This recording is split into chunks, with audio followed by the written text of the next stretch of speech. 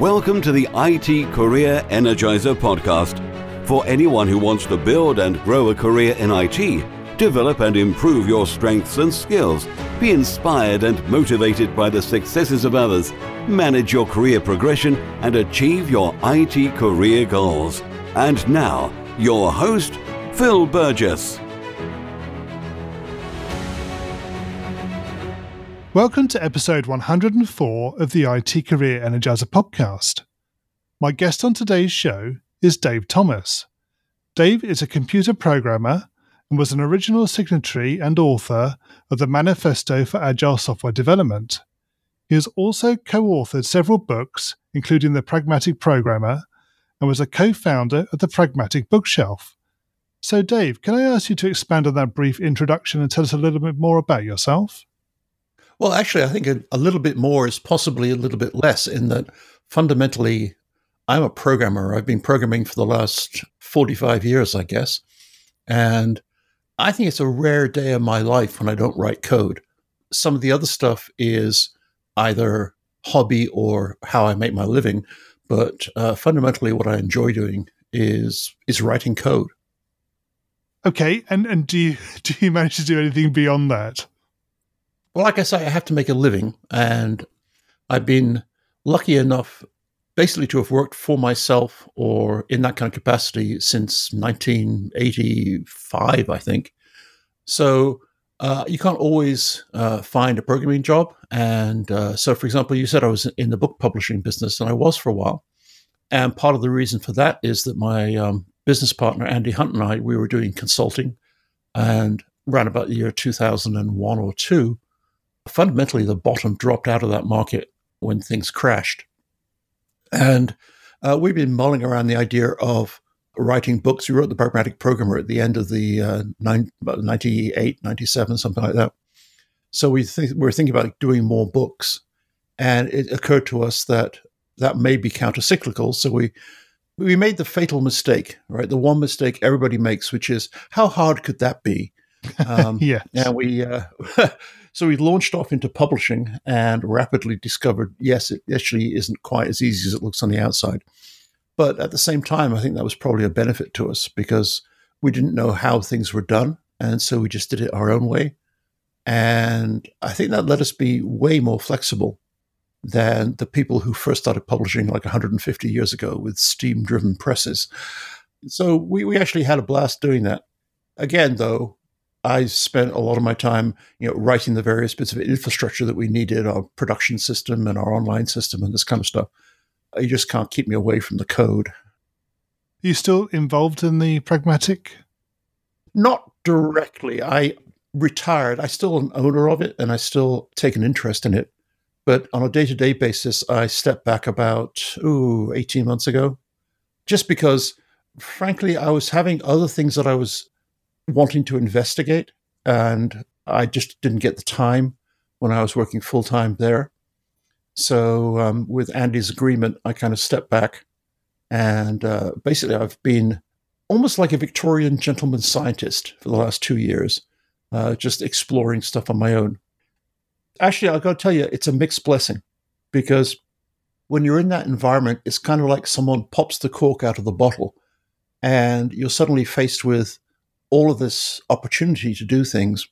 And I found having the discipline to focus on one thing at a time was really, really hard.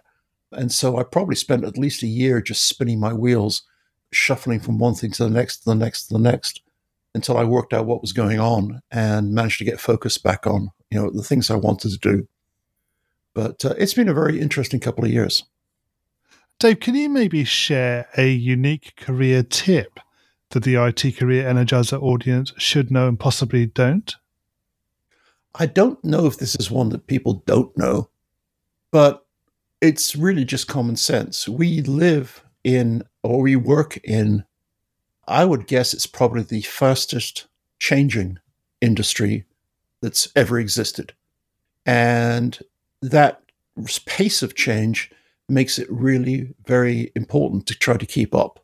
Now, no one is going to be able to keep up with everything, but part of the skill of being a developer, I think, is to look at what's bubbling in the future and pick one or two areas that are likely to make it and spend a bit of time learning, researching, and getting familiar with the tool or technique or whatever it is that the people are doing. Now, a lot of people say, but my employer doesn't give me that time, or my employer doesn't pay for books or something like that. That's not your employer's job, because your employer is not going to be there when you're retiring, basically, and you have to have some money in the bank. It's your job. It's your career. And so I would say probably the most important tip is to invest in yourself, to keep yourself current, spend some time, spend a little bit of money on a personal level, just to make sure that you're still relevant. Because the alternative is, well, fundamentally is to slowly decline along with whatever technology you happen to be very, very good at the moment. Yeah, I wholeheartedly agree with that sentiment. Very much that it's down to you. It's your career. You need to look after it. And yes, investing in yourself is absolutely essential. Absolutely. Well, there you go. Yep. So can you possibly tell us about your worst IT career moment and what you learned from that experience? That's really tough because I have had a lot of bad moments, but many of them have turned into good moments. And so it's kind of like hard to sit there and say, well, this was really, really bad. It just like felt it at the time. And I think that's to some extent what I've learned from the experiences. So rather than saying there is one bad moment, the time that I set fire to the toaster, the biggest thing I've learned throughout is that one of the problems of working in such a malleable form of creation is that it's very, very easy to mess things up. And one of the benefits is that as long as you have some discipline, it's also very easy to unmess it. And so I guess the biggest thing I've learned is even when it is totally and absolutely bleak and dire, tomorrow is a new day, and the chances are very good it's not going to look quite so bad in the morning. And I mean, that's not exactly, a fun war story, but I honestly think it's an important thing to learn, that if you break it, you can fix it. Yeah, they're very true. So moving away from your worst moment, can you maybe tell us about your IT career highlight or greatest success? There's been a number, but the reason I got into IT in the very first place was that I am miserable when it comes to things like painting or playing an instrument or anything else. But I think like most people, I have a need to express myself. And I found an outlet for that with software. And so the highlights of my career are when I find my software expressing me. And I remember one time in the UK, you're probably too young to remember Prestel, but there was a online system put out by the British Telecom, which was a kind of dial-up information service. And it would run on a box that you plug into your television. It was 40 characters wide by 24 characters high, and it ran at 1200 baud. And it had uppercase characters only and a little bit of block graphics. And it was, for a while, surprisingly big. It really caught on.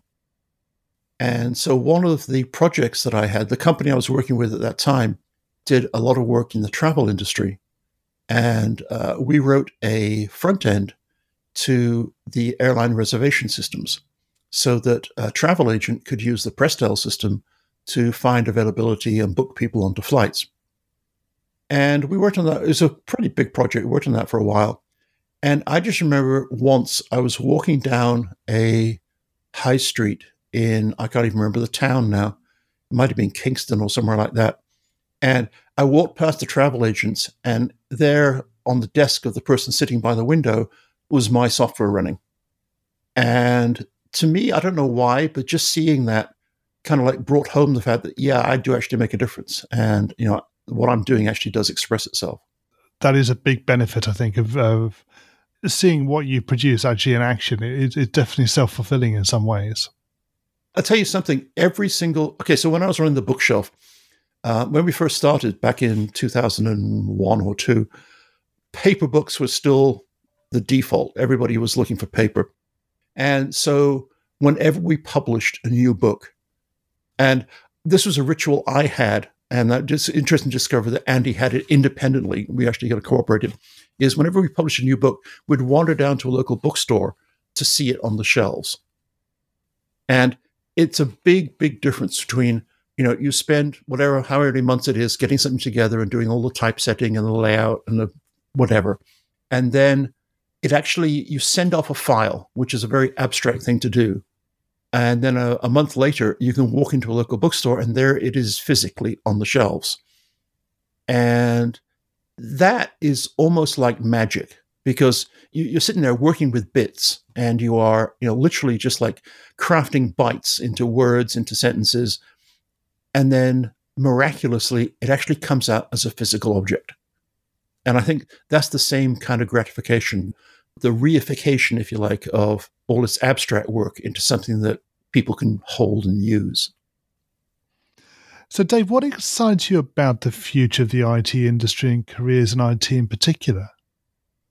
Well, I think careers in IT, the reality is that, and this is going to sound like remarkably crass, but we are shaping the world. Almost nothing happens now that doesn't involve somebody somewhere with a computer. And we can do fantastically great things with that. We can do fantastically awful things with that. What excites me is the great things. I found myself last night, this is going to sound really ridiculous, but okay, so when I was a kid, I read through, I think, literally every single science fiction book in our local library. I loved books about the future, and, I still regret that I don't have a flying car. But right. I do have a lot of things that, I read about that I didn't think I'd have. I found myself yesterday actually having like a 4-sentence conversation with Google Assistant that actually made sense. I asked it what the weather would be, and it told me. So I said, how about tomorrow? And it told me. So I said, but what's the chance of rain? And, and we're sitting there and we were having a conversation back and forth where it was understanding what I was asking for. It was really quite magical. And as time goes on, and as writing that kind of complex software becomes, I'm not going to say easier, but at least more accessible, we will have the opportunity of changing people's lives dramatically. And we'll move away from coding being something that you do to make something work on a terminal or on a browser. And instead, we will become part of the fabric. We will be a kind of ambient background to people's lives. And that is a phenomenal responsibility, but it's also incredibly empowering. I think that's the most exciting thing, is to look forward to a future where we can really genuinely make the world better. I know that sounds very grandiose, but I think it's true that we can do that if we just keep focus. So, Dave, we're going to go into the reveal round now. We're going to find out a little bit more about you and the way you think. Are you ready for this? There's an assumption behind that, but we'll try. Yes. So what first attracted you to a career in IT? So I was in school in England, which means that we were doing A-levels. I was 17, I guess. And so A-levels are a set of like university entrancey type exams that you do for those who aren't in the UK. And you normally take them in a bunch at the end of your senior year at school. But in my school, we were allowed to take some a year early, which I did. And that meant at the end of the year before my senior year, I had nothing to do. And the school were not prepared to let me go and play. So instead, they organized for me to go across the road and be a guinea pig in, I think it was the first ever A-level class in programming, in computer science. So this was in a local technical college. So I went across there, and we were coding in BASIC on a teletype with a paper tape punch, just to give you an idea of the context. And I fell in love. I was going to go do maths, I suppose. Yep. Yeah, it's really funny. I got this problem now living in the States, is that I keep forgetting which word is which, so I got to keep when I'm speaking to someone with an English accent, I'm consciously aware of the fact I'm using Americanisms rather than English. It's bad. Anyway, so I was going to do math. And I just totally changed. I came back that day and said to my parents, change your plan. I'm going to go do software instead. And so it just took off from there. It's really strange. It just, for me, it made sense, and I've enjoyed it ever since. So what is the best career advice you've ever received? Okay, so I was, in my very first job, I worked for what nowadays would be called a startup, but back then was called a sweatshop. It was like 3 directors and me, basically, and we were coding. And one day we got a contract from a pretty serious UK company, and one of their products was a COBOL compiler, believe it or not. And our job was to port it to, I think it was the PDP range of computers. And we were in a meeting, and the technical people in this company were fantastic. The managing director was just a little bit of a, he didn't really know what he was talking about technically, but he wanted to put his thumb on everything. And at some point in this meeting, I said to him, "No, you're wrong. That's not right. Blah, blah, blah." And there was this big silence in the room. And then my boss kind of stepped in and sorted it all out. And then afterwards, I said to him, "Oh, I'm real sorry." He said, "No, you did exactly the right thing. You just did it in the wrong way."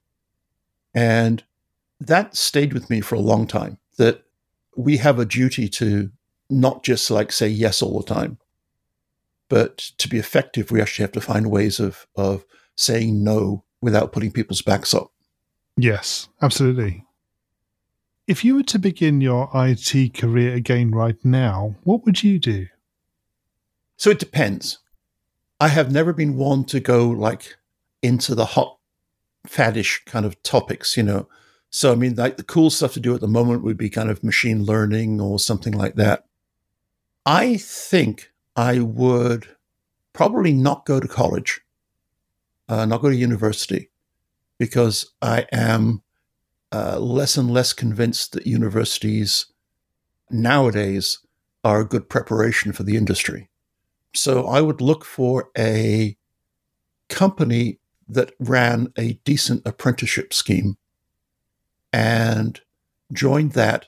And I would spend 5 to 10 years just flitting around all sorts of different areas to see what I enjoyed, to see what was developing, but also to get some background, because so many of these things cross-pollinate, from one area to the other.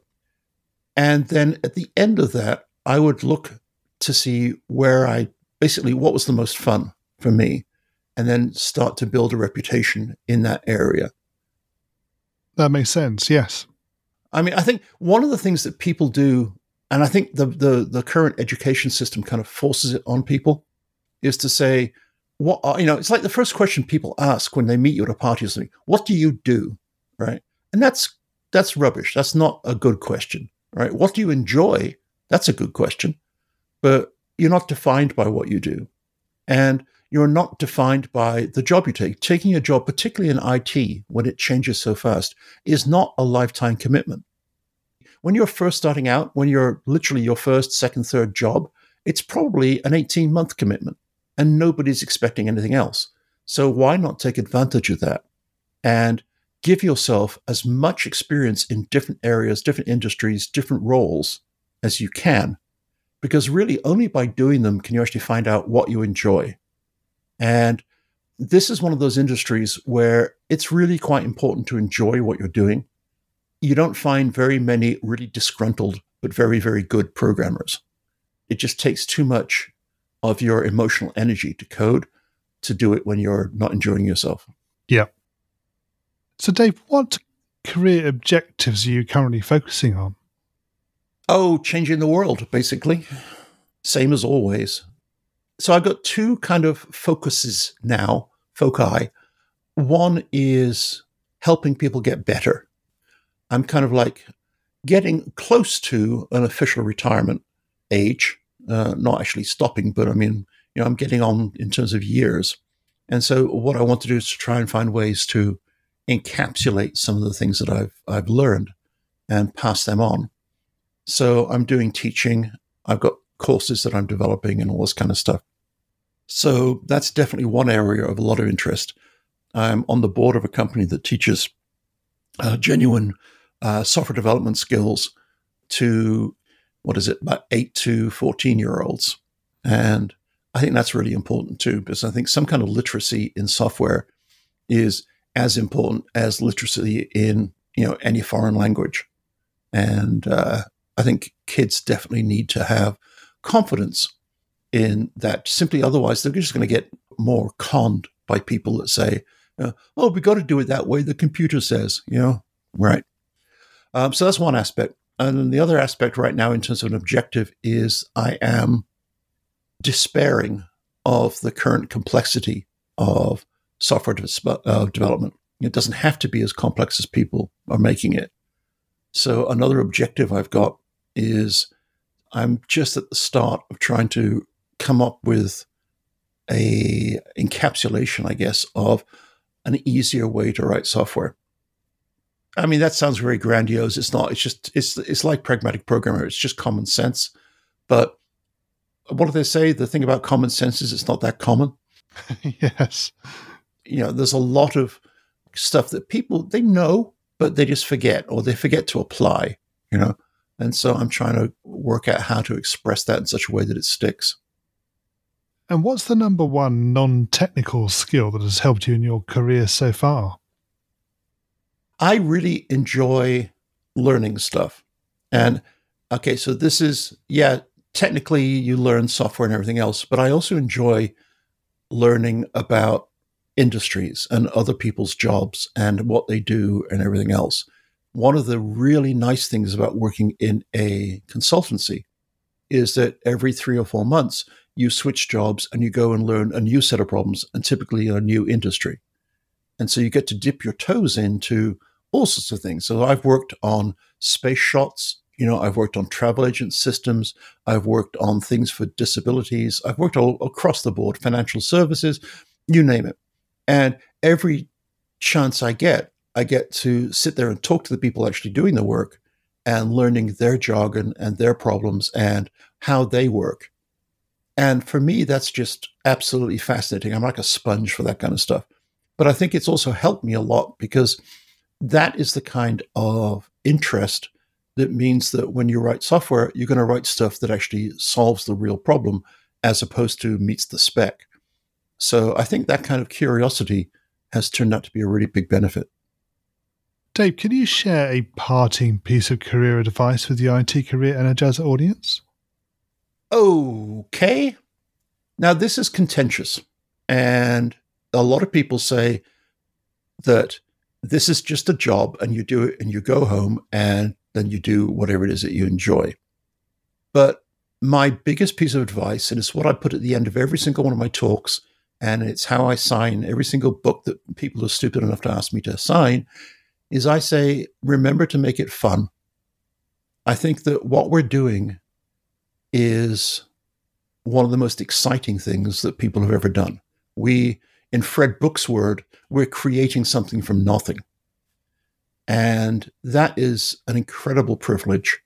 And it is a really amazing capability.